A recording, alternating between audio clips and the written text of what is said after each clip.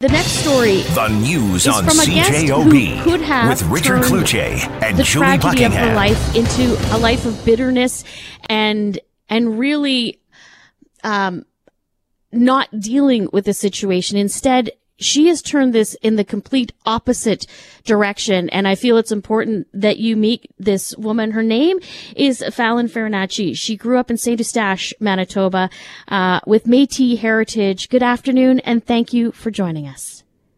Thank you so much for having me.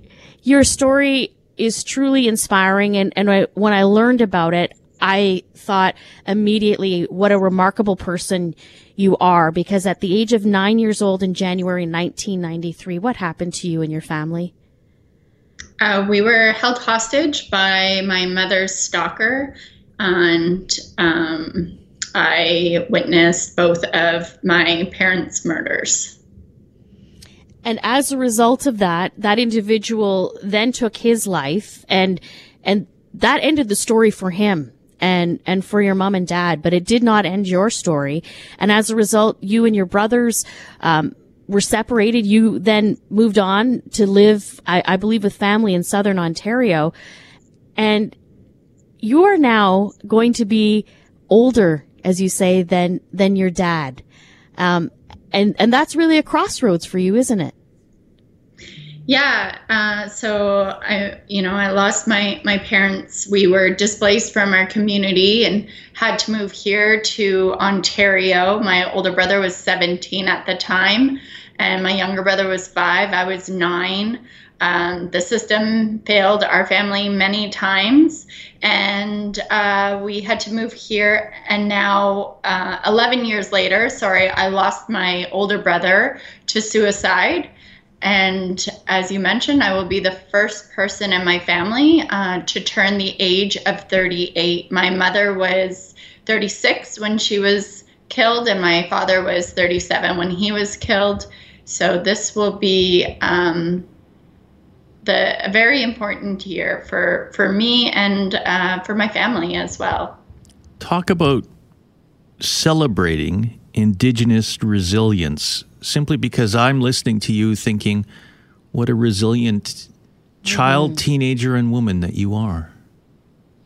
Thank you. Yeah, so I thought about the day, turning one day older. September 16th, I will officially be one day older than my father was when he was taken from us. And I knew that it would come with a lot of grief and be very heavy. But then I also wanted to honor my 9-year-old self and celebrate that I am still here, that I made it. And so I thought, you know what?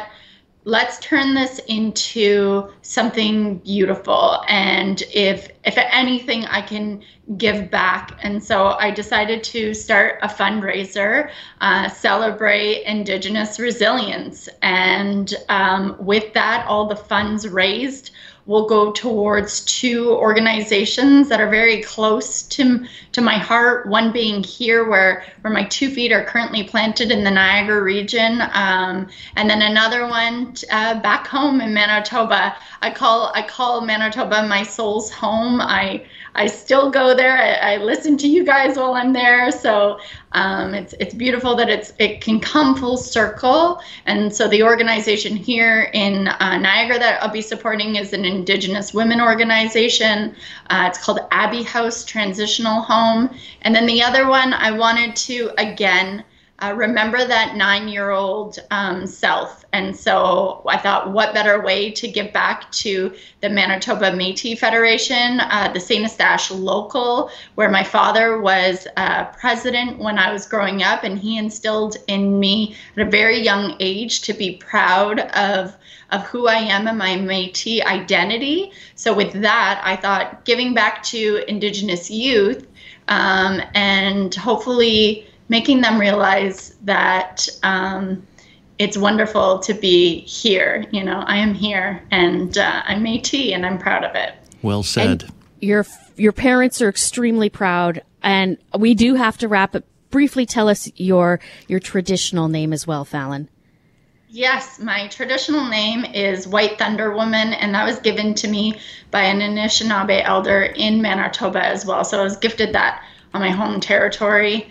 And if anyone wants to donate to the fundraiser as well, they can go to my Instagram page, which is Fallon Farinacci. So FALLON, FARINACCI, or just Google GoFundMe Celebrate Indigenous Resilience. The news on CJOB with Richard Cloutier and Julie Buckingham.